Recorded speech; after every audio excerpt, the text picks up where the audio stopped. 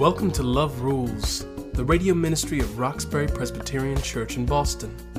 My mom, Liz Walker, was Boston's first African-American television news anchor, but her most important job is what she does right now at RPC, preaching the good news about God's love. The Bible says, above all, love each other deeply because love covers a multitude of sins. How does that work? Join my mom now as she offers us Love Rules from Roxbury Presbyterian Church. Hi, everybody, and welcome to Love Rules. Our message today is called A Change of View, a Greater God. The text that we are looking at is from the book of Isaiah, the 6th chapter, the 1st through the 3rd verses. In the year that King Uzziah died, I saw the Lord seated on a throne, high and exalted, and the train of his robe filled the temple. Above him were seraphs, each with 6 wings. With 2 wings they covered their faces, with 2 they covered their feet, and with 2 they were flying. And they were calling to one another, Holy, holy, holy is the Lord Almighty. The whole earth is full of his glory. What breathtaking and awe-inspiring images the prophet Isaiah lays out for us in this vision. He describes the almost indescribable, a God who is so big the train of his robe fills the temple. What an amazing and soaring impression of an exalted God surrounded by celestial beings that worship and praise him. What an astonishing conception of the glory and majesty of the Holy of Holies, the Lord of hosts, Jehovah Jireh, Emmanuel, God with us. This is no ordinary vision. This is no ordinary God. The prophet Isaiah's imagery describes his commission, his call from God. It is a particularly important text for me because I've always been fascinated by this notion of call. I was a television news reporter in Boston for 21 years when I felt called to travel and work in southern Sudan and ultimately to take on a ministry. I helped co-found an organization called My Sister's Keeper, a group that this community of Boston has generously supported. It took us more than 7 years, but My Sister's Keeper successfully constructed a girls' school in the village of Akan, Sudan. That ministry in Sudan is what led me to the pulpit here at Roxbury Presbyterian Church. God is amazing. Isaiah's description of his call, his commission from God, is placed in an interesting position in this text. Not where you might expect it at the beginning of the book, but several chapters into his message, as if he's looking back, remembering. We already know something about his life. We already know something about where he's going and where he's been. But he looks back, and Soren Kierkegaard once wrote, while we live life moving forward, we only understand it looking back. So in the midst of his work as a prophet to the people of Israel, Isaiah changes his view and decides to look back at how he got where he is. Now, in order to understand a bit more about this text, you have to put it in historical context. The book of Isaiah is the first of the writings of the prophets, and Isaiah was considered the greatest prophet. But he had a difficult job. The times in which he labored were fraught with particular peril for God's people. People's hearts were hardened toward God. They were disobedient. God was about to abandon them. The evils that were hastening the destruction of the northern kingdom were also taking on the southern kingdom. The situation was grave. Judah was invaded again and again by the Assyrian army. Jerusalem was to suffer a siege that almost destroyed her. Isaiah, who came into his work as a very popular prophet, soon became unpopular. You see, he had the unenviable job of bringing bad news to mad people. Believe me, I know a preacher's job is not easy. We are called to speak truth in a world where nobody wants to hear truth. Truth does not necessarily sell. Truth is not necessarily glamorous. Truth may not be politically correct. I remember when we first went to Sudan and came back reporting on the issues of injustice and murder and slaughter, it was hard to get people to listen. Isaiah admonished the Israelites to loose the chains of injustice, untie the cords of the yoke, to set the oppressed free, to free the hungry, provide shelter for the homeless, to clothe the naked. But nobody wanted to hear that. So despite his warnings about God's judgment, the people ignored him and shouted him down and called him weak. Oh, he had a tough job, and it must have been overwhelming for him. It must have made him weary. So in the midst of this tough work, in the midst of this storm, Isaiah takes some time to look back on what got him there in the first place. He remembers who called him. A great God, a mighty God, an awesome God, a God who is bigger than we know and able to do more than we can ask or imagine. I believe God calls the whole world, but he is particularly speaking to those of us who call ourselves Christians. We have an enormous responsibility and privilege of putting feet on our faith to set the world right. You know, I was a little girl in Little Rock, Arkansas, when Martin Luther King came to a church there, and he was about to change the world. He was about to put his feet on faith, but it was nothing easy.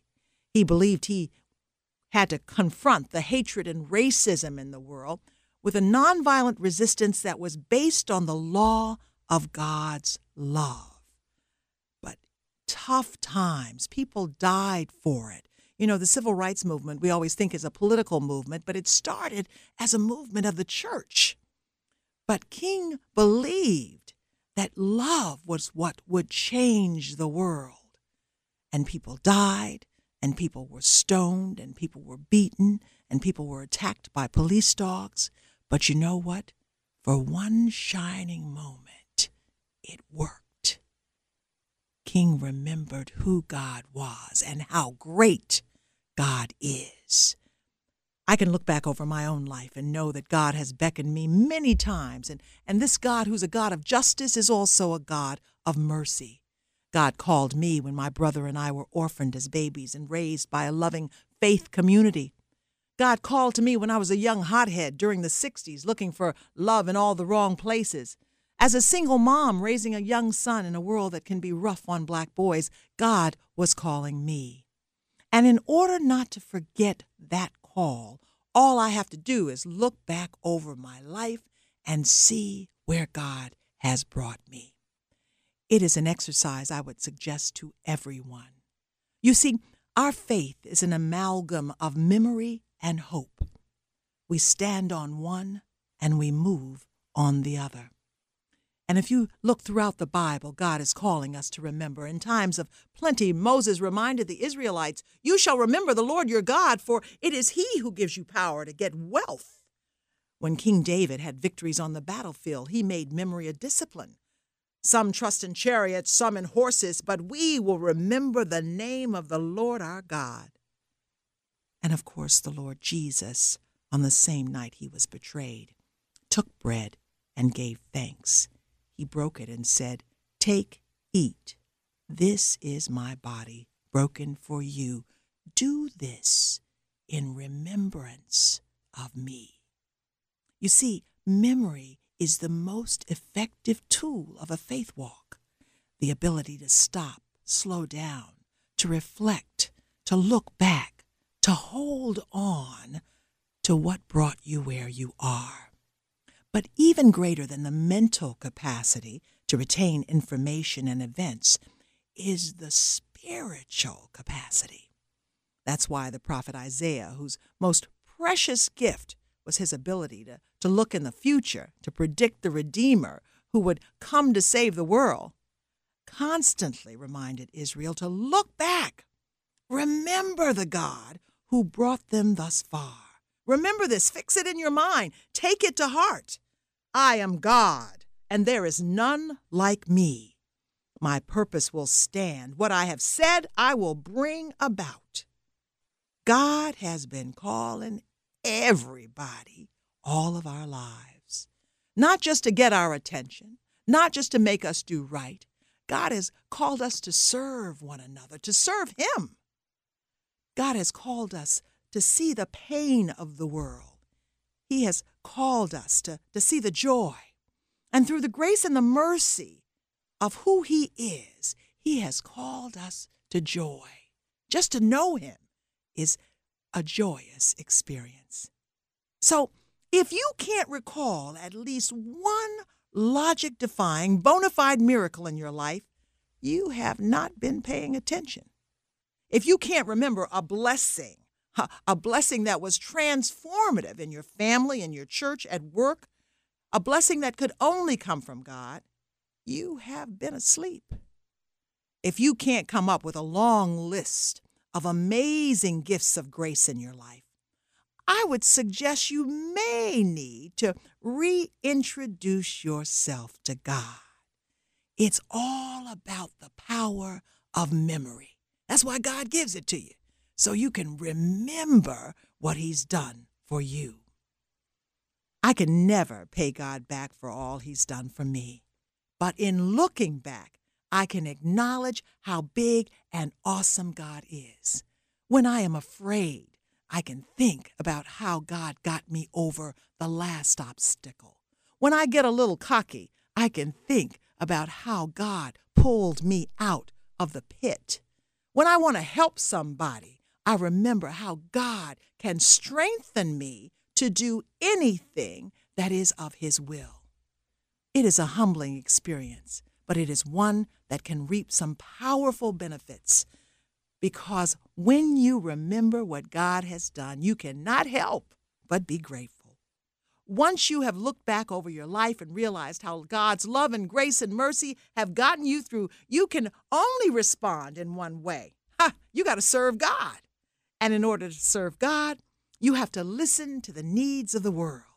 Then, no matter what needs to be done, be it in Sudan or be it in Roxbury or be it in your hometown or be it right where you stand this moment, no matter how big, no matter how small, no matter how hard, no matter how long, when God says, "Whom shall we send?" Who will go for us? Your only appropriate answer is, "Here I am, Lord. Send me." Let's pray. Most loving and gracious God, help us remember. Help us remember who you are and where we've been, so that we can continue, God, to do what you have called us to do. Bless this day. In the name of Jesus, we pray. Amen. Have a great day, everybody. Thank you for tuning in. Roxbury Presbyterian Church is located at 328 Warren Street, right in the heart of Roxbury. Come worship with us on Sundays at 11 a.m. This is a listener-supported program. We invite you to partner with us and learn the many ways that love rules. Visit us on our website, roxburypresbyterianchurch.org, or call us at 617-445-2116. And we are thrilled to extend this special invitation to join us for our fall revival, when we proclaim These Bones Shall Live, October 21st, 22nd, and 23rd, starting at 7 p.m. at Roxbury Presbyterian Church.